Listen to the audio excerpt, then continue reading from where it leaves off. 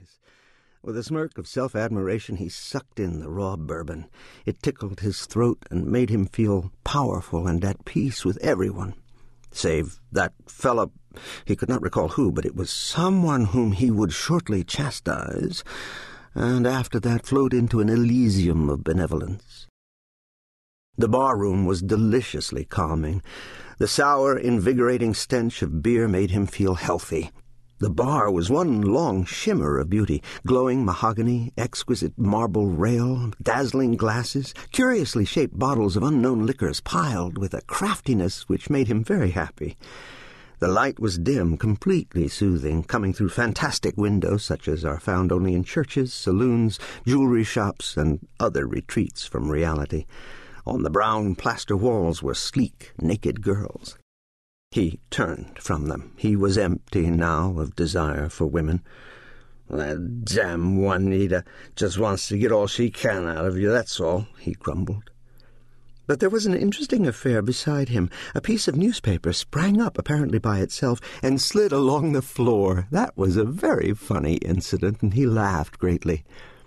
He was conscious of a voice which he had been hearing for centuries, echoing from a distant point of light and flashing through ever-widening corridors of a dream.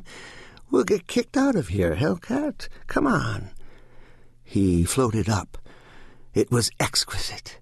His legs moved by themselves without effort. They did a comic thing once. They got twisted, and the right leg leaped in front of the left, when, so far as he could make out, it should have been behind. He laughed and rested against someone's arm, an arm with no body attached to it, which had come out of the Ewigkeit to assist him.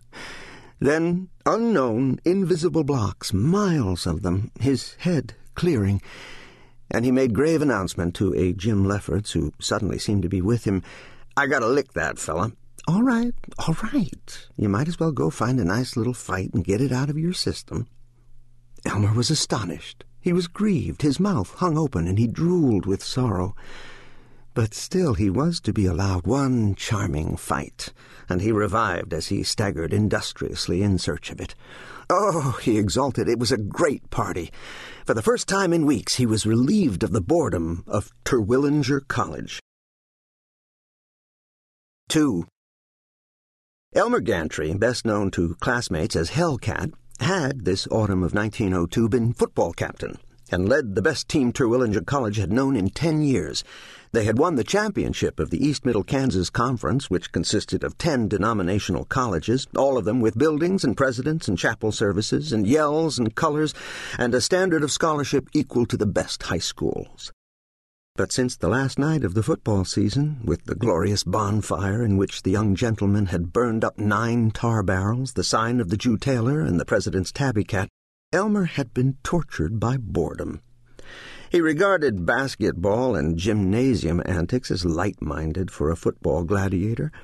When he had come to college, he had supposed he would pick up learnings of cash value to a lawyer, a doctor, or insurance man. He had not known which he would become. And in his senior year, age 22 this November, he still was doubtful. But this belief he found fallacious. What good would it be in the courtroom or at the operating table to understand trigonometry, or to know, as last spring up to the examination on European history, he remembered having known the date of Charlemagne? How much cash would it bring in to quote all that stuff? What the dickens was it now? All that rot about "the world is too much around us early and soon" from that old fool Wordsworth. Punk, that's what it was. Better be out in business. But still, if his mother claimed she was doing so well with her millinery business and wanted him to be a college graduate, he'd stick by it. A lot easier than pitching hay or carrying 2x4s anyway. Despite his invaluable voice, Elmer had not gone out for debating because of the irritating library grinding, nor had he taken to prayer and moral eloquence in the YMCA, for with all the force of his simple and valiant nature he detested piety and admired drunkenness and profanity. Once or twice in the class in public speaking, when he had repeated the splendors of other great thinkers, Daniel Webster and Henry Ward Beecher and Chauncey M. Depew, he had known the intoxication of holding an audience with his voice, as with his closed hand, holding it, shaking it, lifting it. The debating set urged him to join them, but they were rabbit-faced.